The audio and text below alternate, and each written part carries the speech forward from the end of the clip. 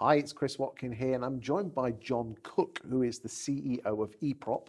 eProp being the owners of the Guild, Fine & Country, Starbury, basically a lot of fingers and a lot of pies. Thanks for joining me today, John. Good to see you. John, you're a very well-known estate agent. You ran Your Move for a while. You set up your own estate agency in Hertfordshire, and now you're the CEO of eProp, which basically runs Fine & Country, the Guild, and a slew of exceptional prop tech suppliers.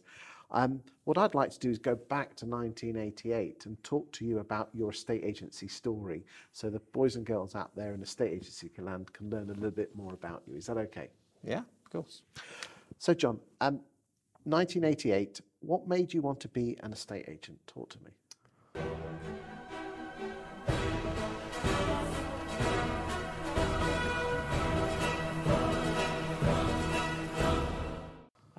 Actually, it's 1986. All right. Okay. Fun enough, I've got the original letter from the original company that I started with on my downstairs cloakroom wall. And I read it this morning, and it's 1986, and I was on £3,000 per annum. Wow. And it was a local company called Mullocks, who are still around in Bishop Stortford. Tony Mullocks was the owner then, and it's actually my auntie that got me the job. Okay. She was well connected locally. It's all about who you know. And she got me the job as a trainee. And why? Mainly because I enjoyed property and I enjoyed being out and about, really. So how old were you in 1986? Oh, that's a good question. 17. I think I started when I was 17. So did you leave, had you just left school, 5th year or whatever it is called? I did a year at what I joke with my children is Harlow University, but it's actually Harlow College, in business studies, and then went straight into... was it a one-year course, or did you just... One-year course. And what made you want to be an estate agent, or did you just kind of fall into it? No, I didn't fall into it. My father was a builder and had built lots of properties and sort of a new property, and it was quite a cool thing to be in the 80s as well. Yeah, I mean, 86, so 86, 87, the property market was on fire. Literally on fire. It was, yes. Yeah, you boys and girls think that, you know, the last 12 months has been on fire. 87, 88 was really on fire. Yeah, it was a good time to be around the property industry. It was a very localised business then. You know, it was in a local market town.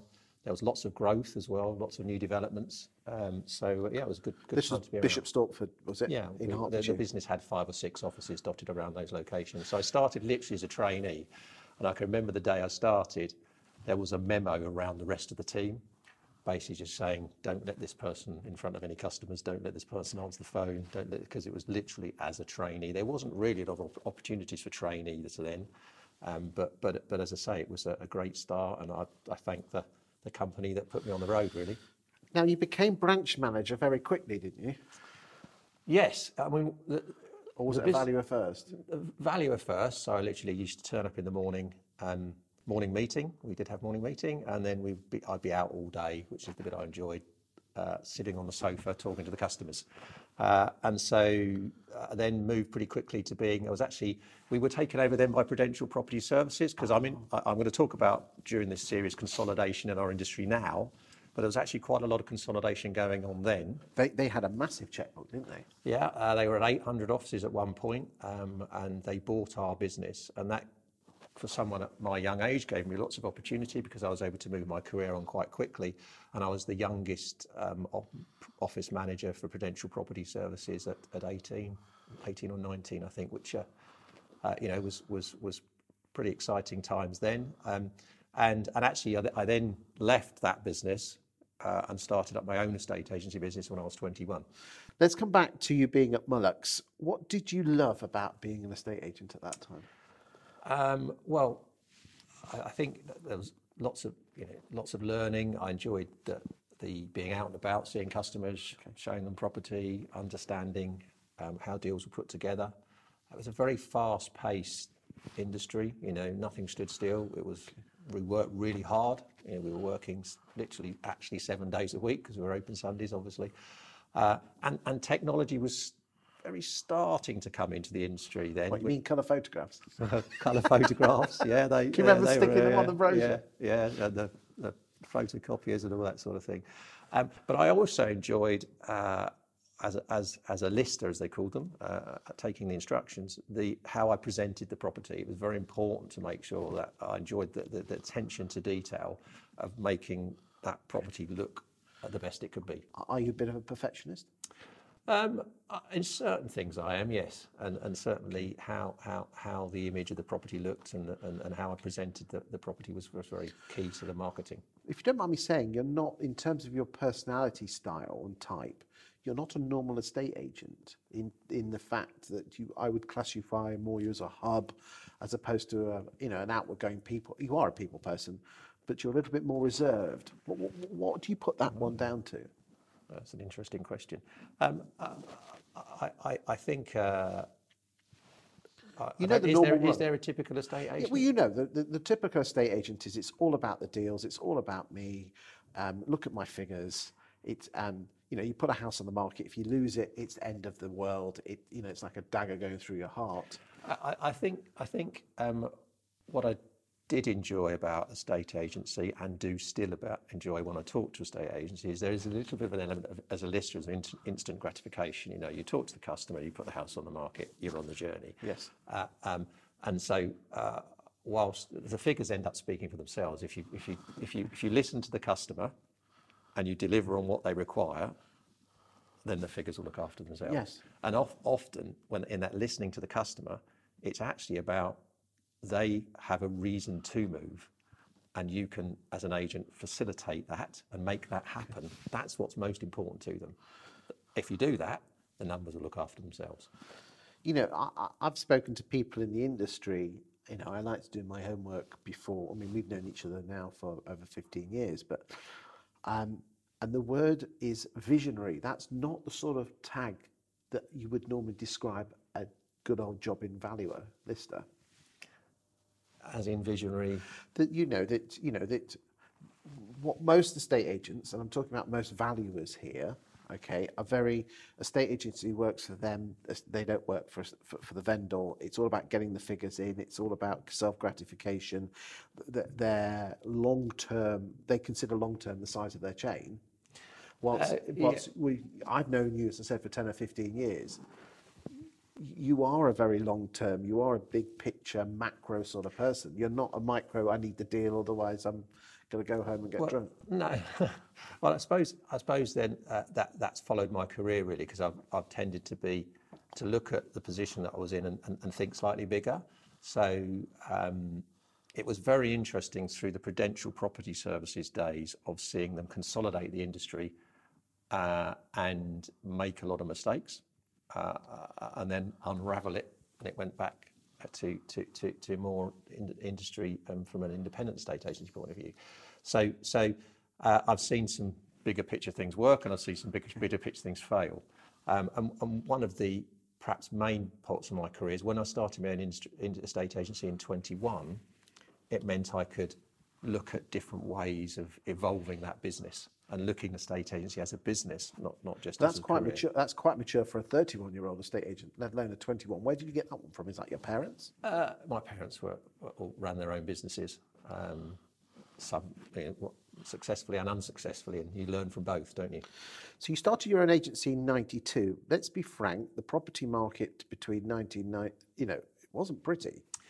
Yeah, I think it was pretty 91, I think. What was the advantage there was that the housing market had tailed off because of, I think, the doubles tax relief as such. So we'd had a peak and then a trough.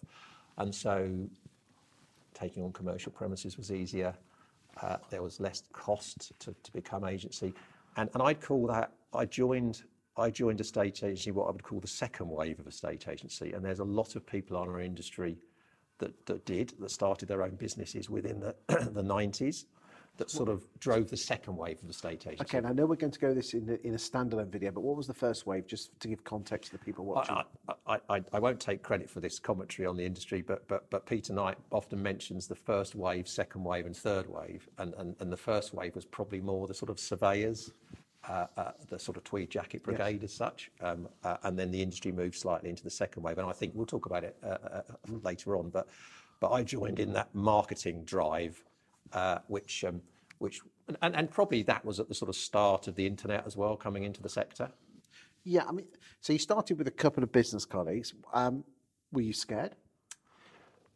No, not in the Surely you slightest. must have.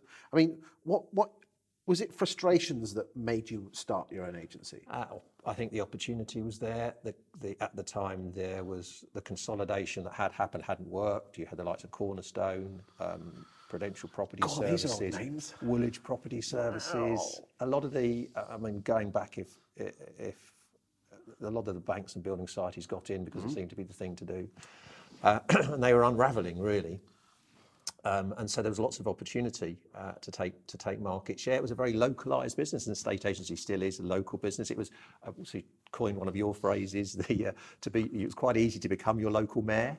Yeah. You know, you put 5 pages in the local paper and your leaflet dropped the town, and suddenly you were the local mayor. Slightly different nowadays, and we'll talk about that in the digitalisation of the industry. But from the perspective of a local agent, it was quite easy to get market share. I was very well known locally, and as I said earlier, you know, I cared about the customer, and you soon get recommended if that's the case. Did you do it to earn more money? No, it wasn't a money thing. No. Because there's a lot, you know. Would you say that the motivation is doing a good job and being seen to be doing a good job and helping someone on their next? I'm a great career? believer if you listen to the customers, you do the right thing, then money will follow, and in business as well. Okay, so throughout the 90s, the property market was hard work, but you know, good agents would earn well. Did you grow it from one branch, or was it? Yes, we grew to about 7 or 8 branches, and that changes the dynamics. You suddenly become more people manager. You have to you're responsible for people's livelihoods. It changes the dynamics slightly. A lot of people say that going from one branch to 2 branches and the difficult third branch is if you can get past 3, you're doing okay. Yeah. What tips would you give to people in hindsight? Where did you go wrong on that So one? nowadays, I'm not so sure it's all about dots on maps and branches, but there still has to be somewhere for people to work. I think the mistakes we made are we felt that we could replicate some of that we'd done in areas where we'd been ingrained in other locations just by turning up. Yes. And we needed to have a better plan as to how we were going to dominate markets. So you know, we made a lot of mistakes, but it's all about people and attracting the right talent within the location. And there's a massive problem across the industry with talent at the moment. Definitely. And it became pretty apparent that it was very much about the manager and the team within the office. A lot of people have said to me that parachuting in someone from someone else into a new branch is quite difficult because they haven't got the ethos and of the firm. Would you agree with that and probably, you know, promote a mini-me from somewhere else into a new branch? Is that I think so. So I think if you can recruit internally or bring people on with internally, understand your values, the direction of travel of the business, then it's going to be more successful than necessarily bringing the latest shiny person into the company. But we had examples of both, to be fair. So it's always good to promote within if you can. So you'd grown your branches to 7 or 8 branches. Were you enjoying it? You said you were a people person? Yeah, I think I was enjoying the challenge of running a business. We were members of the Guild of Property Professionals, so we were getting quite a lot of meetings together with other regional businesses around us. Did you enjoy that, talking to like-minded people? We all had, yes. I mean, we all had the same challenges. It can be quite lonely running a business, even if you've got a couple of business partners. So we shared ideas as part of a network, and that continues today. You know, sharing of ideas is part of what we do. Now, in 2002, we've got you to blame for Fine & Country, haven't we? Yeah, there's quite an interesting story to that, and that was. It actually comes down to one listing, the start of Fine & Country. Okay. Shall I tell you the story? Yes, please. Okay, all right, okay.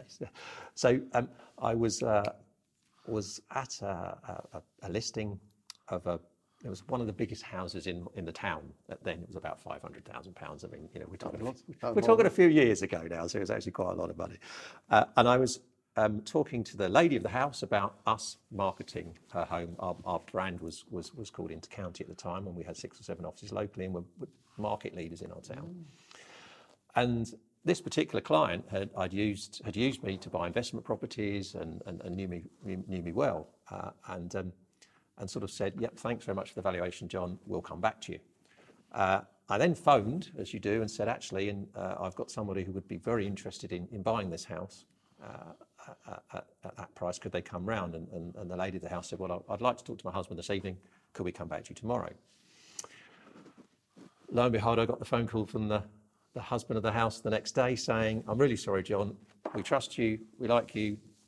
We think you're the right person to deal with our investment properties, but your business doesn't have the right image to sell our £500,000 house. So we are going to go with X." And this would be probably a £2 million house today, do you think? At least. 2 or 3? Yeah. How did that make you feel? Slightly frustrated. The reason being is that the particular agent that did list it, which let's categorise them without mentioning names, as one of said the landed gentry agents as such. The upper quartile Yeah, agents. they'd come into our town recently, and they actually ended up selling the property to the person that I had wanted to send round on that day. So they earned themselves, £7,000 or £8,000 or whatever it was then. So it was frustrating, but it actually made me realise that I needed to do something about it. So we created, and this was when the internet was coming into the sector. Yeah, Rightmove just started in 2000, so yeah. So it was quite poignant, and we launched Fine and Country. We bought the URL Fine and Country, built out the website. It had virtual tours, which were new at the time. You could do commentary on the property over the website, and we launched Fine and Country as really saying to that customer, when I went round to them again, "You're turning left on the plane. We're going to give you a specialist bespoke service that is actually, the white glove treatment." And that worked incredibly well for us. We then started to network with a number of agents around us, putting our top premium properties together. So a number of colleagues in the industry in different geographical locations. And then we felt that this was working, the combination of the quality agent giving a bespoke, structured marketing plan to the client, and then we basically rolled it out across the UK in conjunction with the Guild of Property Professionals. Because let's be honest, you've got to be pretty decent to be a guild agent. So you're almost selling like a license. Yeah, I mean, I think not every Fine and Country agent is a guild agent, because it doesn't work for everybody. But yes, I mean, certainly the network is a very quality network. Let's just literally just go down the rabbit hole of Fine and Country. You must be very proud of what it's achieved so far. Yes, I mean, it was a really exciting journey to start with, because it was really bringing technology and marketing together at that stage in the form of the website. And this was very early days. I don't think even Prime Location had launched, or it was just about to launch. So we sort of looked at it as a competitor as such. So yeah, very excited, very pleased with how it's gone. I think there's probably in the last 18 months, it's really, and it's now, I think, just about to have its time internationally as well.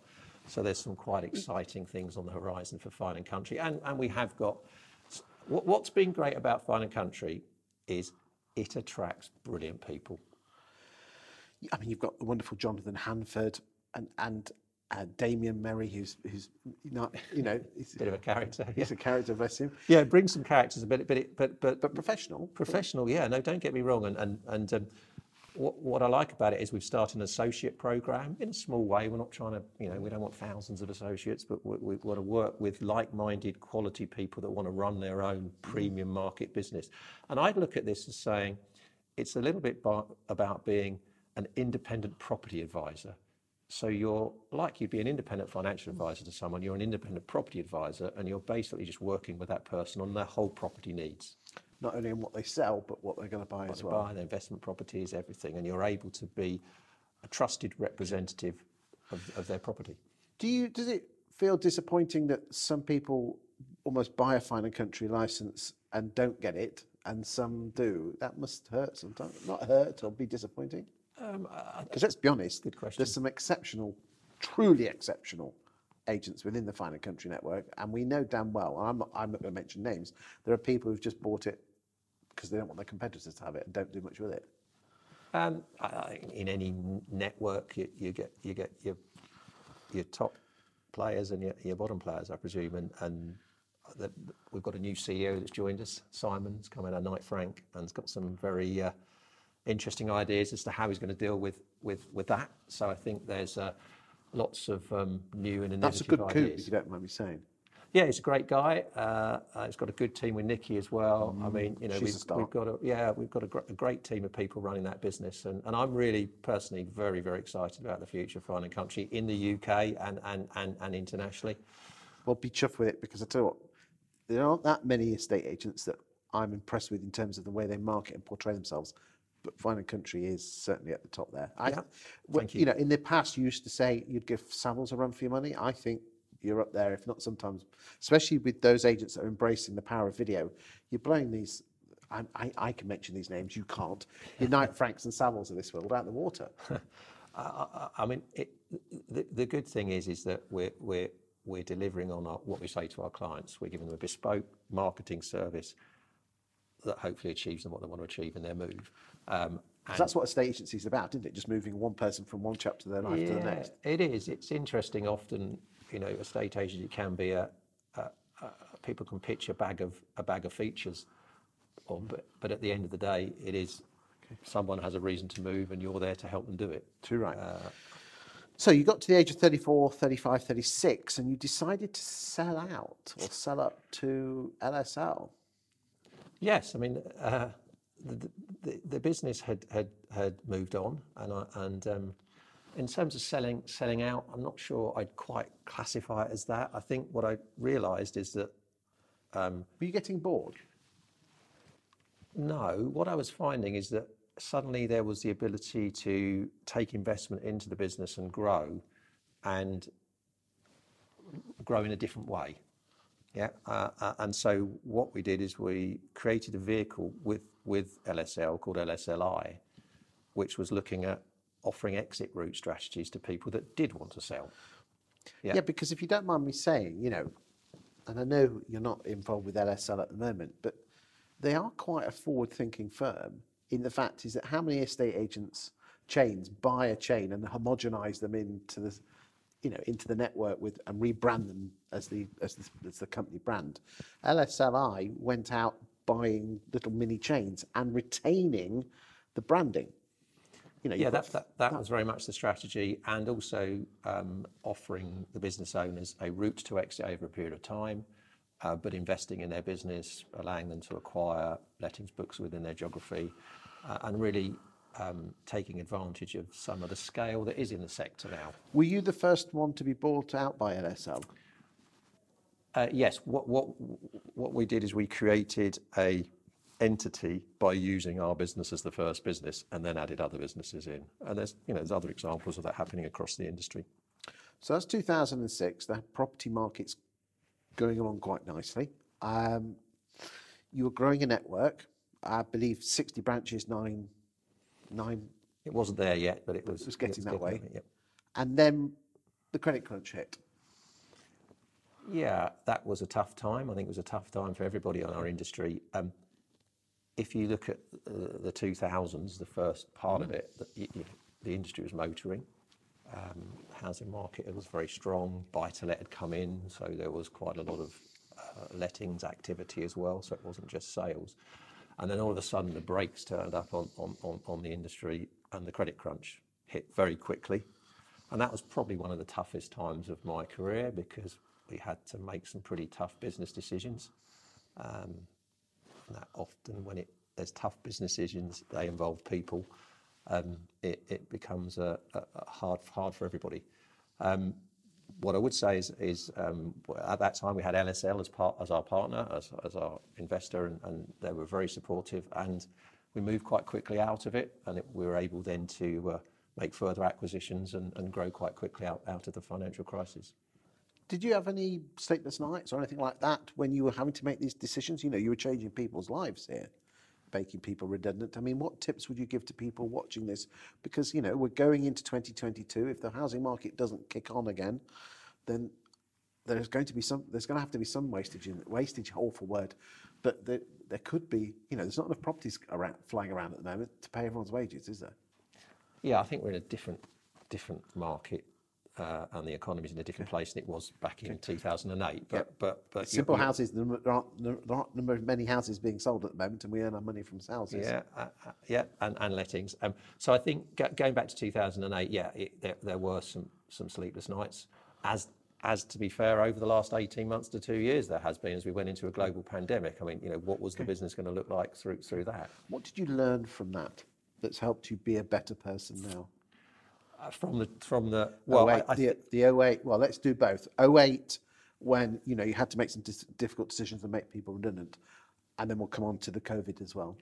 I think if I go back to 08, which is the first point.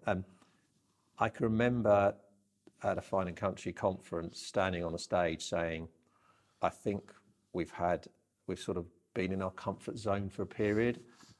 It's been sort of too good to be true. And then suddenly we had this shock of the financial crisis. I mean, we talk about some time ago now, but it's poignant because who knows what's around the corner. And it made us have to be better at running businesses, much better. Yes. Because you could sort of get away with just the whole pace of everything happening. Whereas as soon as the financial crisis came, we had to make some tough decisions, and you know, let's hope we're not having to make those sorts of decisions in the near to short-term future. But we were then able to have to look at our businesses and I think run them better. Do you think what you learnt in 08, 09 made you in a better position to cope with what happened in COVID and lockdown? Yes, absolutely, categorically. Did you have any sleepless nights when COVID hit? And I'm not talking about the health issues, which go without saying. I think as a leader of a business at any size, when we went into the first part of the pandemic, whether you're a one-man band or you're running the biggest industry in our sector, the biggest business in our industry, you would have had some sleepless nights. You know, as leaders through the COVID period, you know, you had to really show leadership across the business, and there were some businesses I think that did some brilliant things, and some businesses that didn't. In hindsight, would you have done anything differently coming through COVID? Coming through COVID.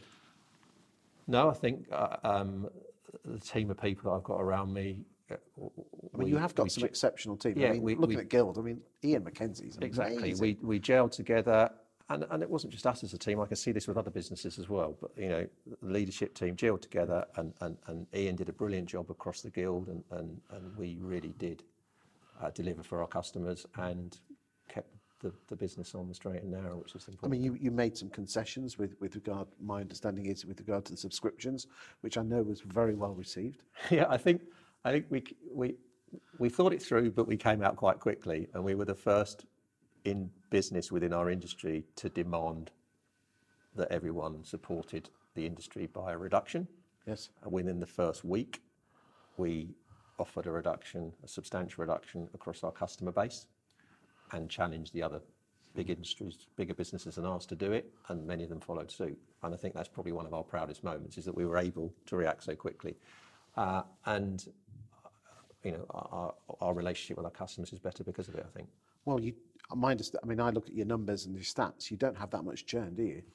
No, you know, touch wood, that we've got a very strong business, and we, you know, Ian particularly across the Guild, passionate about quality and service and standards. Fine and Country is a brilliant business growing, and then the recent businesses we brought in as we focus more on technology and the digitalisation of the industry are great businesses as well. So you were running LSI, and then you actually then went to run your move itself. I mean, you know, if I was a betting man, I would have had you, you know, even for the chairman's job, by now. I'm not sure about that. What I love about business is learning. Okay. Yeah, and you constantly learn, and you should be like a sponge. The more you learn, the more you can deliver. So, whilst I was running LSL, I was still a non-exec board member of Fine and Country in the Guild. So I never left that business, but I wasn't the CEO, and the original founder was still the CEO, so I was a board member. And yes, I ran Your Move for a period of time, and there's a great team of people there. If you don't mind me saying, both Your Move up in Newcastle and the guys at Leighton Buzzard with Connell Sequence, both quietly competent, aren't they? They just get on with it. They don't wave the flags or their willies or anything like that. They just get on with it, don't they? And look at them. Yeah. Brilliant organisations. Yeah, I mean, they've survived some consolidation, and they're very, very good businesses. Very and it's, if you look at the merger that happened during the pandemic of Countrywide and Connells, a great business. Connells has acquired a good business, and between the two of them, it will go from strength to strength, I'm sure. 2015, though, you left LSL. Yes, I no particular reason. I just could see the potential across the core business, and went back into running the GPA. Okay, so you're mid-40s. You're getting a bit bored running a estate agency? No, not at all. No, I just think it felt the right thing to do in terms of, I'd founded Fine & Country, and I wanted to take it to the next stage, and wanted to also focus a little bit on I could see the. Do you like to build, get something and take it on, and then almost when it's done, go and buy something else? I think I like to see what's coming next and be part of what's coming next and drive the business in that direction. So this is the visionary thing we talked about. Maybe, yeah. I think you've got to have a strategy for what you're bad at, or sorry, not so good at, let's say, in your career. So you know the bits you're good at, and the bits that you're not quite so good at, you need a strategy. And so I'm very clear that heads down operational might not be my strongest point, but you surround people with people that are good at that. I mean, do you have like a coach or a mentor over the years that's, because self-awareness of these issues is the big problem, isn't it? Yeah, I've met many a coach and spent time with coaches, yes, but it's not something that I do on a regular basis, just when I feel the need to. So you went back to Fine & Country to basically run Fine & Country. Would that be a fair back in 15 then? Yeah, and we had an interesting time in our industry as well, didn't we? Because there was this whole, is everything going to move online conversation? And that's had quite a big impact on various bits of the industry, including consolidation, which we'll talk about another time, but also the digitalisation. Of course, which again we're going to talk about. But let's be honest. By which time eProp, which is backed up by the Tosca Fund, were they involved in this? You guys yet in 15, or was that 17? 17, really. They came into. So basically, eProp had the top end, which was Fine & Country. You had the middle, which was obviously the Guild, and they obviously then decided to go and buy Easy Property. Yeah, which I thought was quite a good choice, because at the time, that was where the business was going, wasn't it? You have to protect your clients, didn't you? Yes, I think the industry was, I think at one stage, not too distant away, time away from that. Purplebricks was a $1 billion market cap, and everyone's telling us the industry was going to go in this direction. Hindsight is a beautiful thing, isn't it? And everyone can sit and say, well, I told you so. But at the time, everyone was Purplebricks mad. That was where the market was going, and you covered yourself, and rightly so. Yeah, I think our job as if we look at, one part of our business is the membership organisation. Our job's to protect our members and look after them and make sure that we supply them with what's needed. And at the time, there was a perceived online threat. I think we're going to talk about at some stage. We're going to go down this rabbit hole. Yeah. I don't want to spend too much on this, because I'd like to go down that rabbit hole in the digitalisation video, which we'll do a separate video, boys and girls, for you to watch on my YouTube channel. So obviously, Easy Property came, Easy Property went. You still got the two core of the Guild and Fine & Country. But what made you start going to buy prop tech suppliers like Starbury, Property Jungle, Lepro? Because if you don't mind me saying, those are very, very clever purchases. Yeah, very clever. Thank you. Because you were CEO now, you were running the show, you were, the captain of the ship.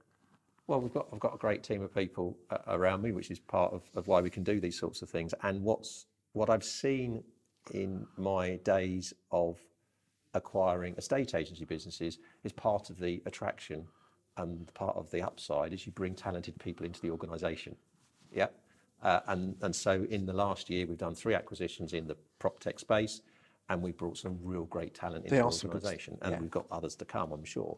And I think as estate agency industry is consolidating, and we'll talk about that, I'm sure, in quite a big way, so will the prop tech industry.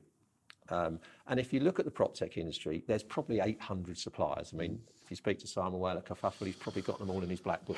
He's probably done a video on all of them as well. There's 800 suppliers, but you could probably 80% of them are dross. Well, you could probably say that's my words. Okay, 20% of them are amazing, though. Aren't Okay, they? so you could probably say goodbye to half of them because it's prop tech that doesn't affect the estate agency industry, like architects or warehouse distribution or whatever. Then you get to 400. But actually, the real third wave of agency, which we'll talk about, is the digitalisation of the process. And an example of that is yesterday I booked a flight, for myself and my wife. I booked the flight on the phone, I chose the seats, I decided what package I want, I could book the food on the phone. And then when the credit card went through, I went to my banking app, I did a facial recognition to accept it, and I'd done everything. Now, our customers are doing that, and our future customers and our current customers are doing what I did Sunday morning at my breakfast bar in everything else they do in their life. But not in the estate agency. Not in the estate agency. And so what we've got to realise is that we are actually at the first stages of digitalisation of our industry. We aren't even anywhere near where it's going to go. No. And there's probably, as I've come across in this prop tech world, there's probably a handful of agents that are getting it, and are starting to realise that there's 7 or 8 bits of prop tech you need to wrap around your CRM to make it happen, where you can create a digital journey. It won't be for every customer, but it will be for the future, basically future protecting your business. It's interesting. I've been talking to some people in the industry, and they say that the forward-thinking agents are the ones with your 5, 6, 7, 8 branches, that they're big enough. Why is that? Because there's a lot of one-man bands out there, and then you've obviously got the big boys. It's all about homogenisation, your corporates. Why are the most forward-thinking estate agents the ones with 5 to 7 branches? Maybe they've got time to work on the business rather than in the business, and I think that's the advantage of where we are as an organisation. Is we've got the prop tech, we've also got the distribution. And the long tail distribution. So we can make sure that we protect our members by coming up with these innovations. They can decide to use them or not. But at the end of the day, this will be customer driven. So your stuff like your Starberries, you're not just going to keep that for people who are in the guild. That can be for anyone. But by buying Starberry, you can, and because you've got your network, you can offer it to your clients. And if your client is a one-man band, they get the benefits of a big branch network. Yes, and what it also allows us to do is invest much more in technology because we've got the distribution. So we still win on both sides. I mean, what's Tosca Funds? Why are they doing this? Well, Tosca Funds, an investor, and he wants to see our business grow, as you can imagine. And our part of the attraction of what we're doing is we're able to continue to offer a multiple of services. They're not looking to sell on, they're looking to build something to become a cash cow, which, let's be honest, we're all in business to make money, aren't we? Yeah, I mean, they're great supporters of us and want to see us to continue to grow. I mean, you've got to look at an agent spend, and more of it is going on technology. And one argument you've got in this process of digitalisation, which we will cover another time, is that the agents, I think, need to be spending on their own digital footprint, rather than relying on some of the aggregators, i.e. the portals as such. So there's a balance. Yeah, because there's, your right moves of this world, you can soon spend £2,000-3,000 a month on the whiz-bang packages. Yeah. And let's not go down that route, because we don't want Miles Shipside shouting at us. Well, there's lots of comments in the industry about pricing and right move, but because you asked me a question about when I started my estate agency business, and it is sometimes worth looking backwards, although it's a long time ago and does make me look very old, and sometimes I hate it. But I can honestly remember I was trying to work out whether I paid £280 a page or £320 a page in a local paper, but it was something like that. What year was that? Right, this would have been when I started. So this would have been. Okay, so that's 88. That's 92. Well, say 90s, early 90s. Okay. So just let me finish, right? So that we were having 4 to 5 pages a week.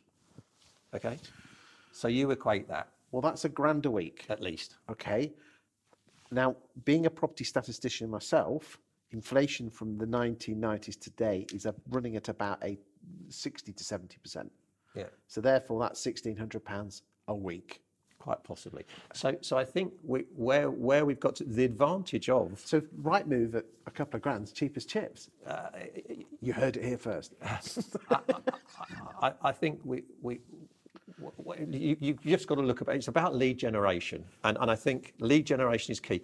The issue with the aggregators is that they give the leads to everybody.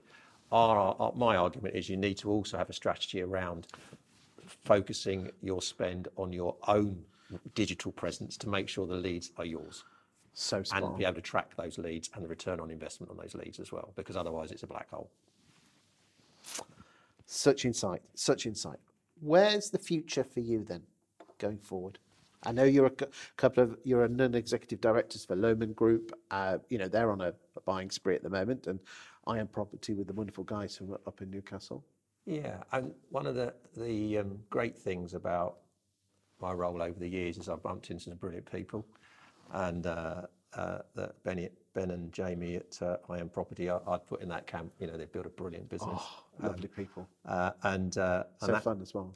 Yeah, that's they do the fun bit. That's growing and supplying agents of all size the online auction and compliance products. From my perspective, it's continuing to listen to our customer base, which is great because we have various forums that we can listen to our customers, whether within Starbury or customers or the Guild or Fine and Country, and making sure that we deliver on supplying products, particularly from a technology perspective.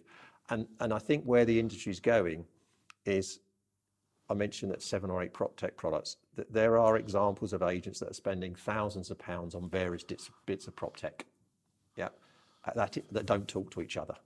That isn't sustainable. No. Yeah.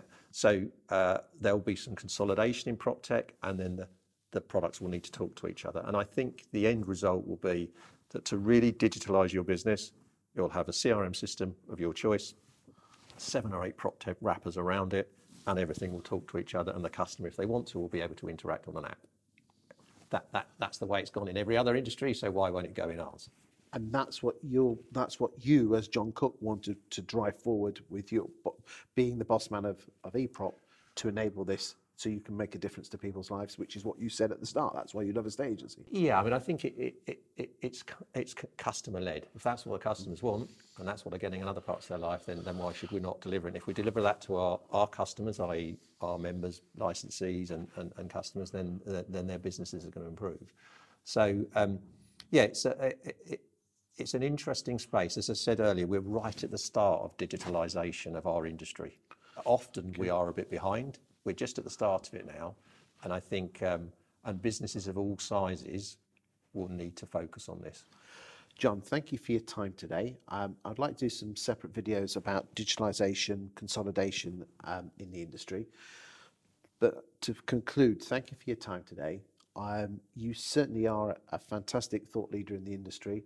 That's why I wanted to get you on this sofa, because if you don't mind me saying, you do keep your light under a bushel, if you don't pardon the pun. And I just wanted to share with the boys and girls out there in estate agency land, I've known you for 10 or 15 years, how good you are. And I know you don't take praise particularly well, so I don't expect you to say anything. But thank you for your time today, and I hope you have enjoyed what John has had to say. Yeah. Thank you for inviting me. Thank you.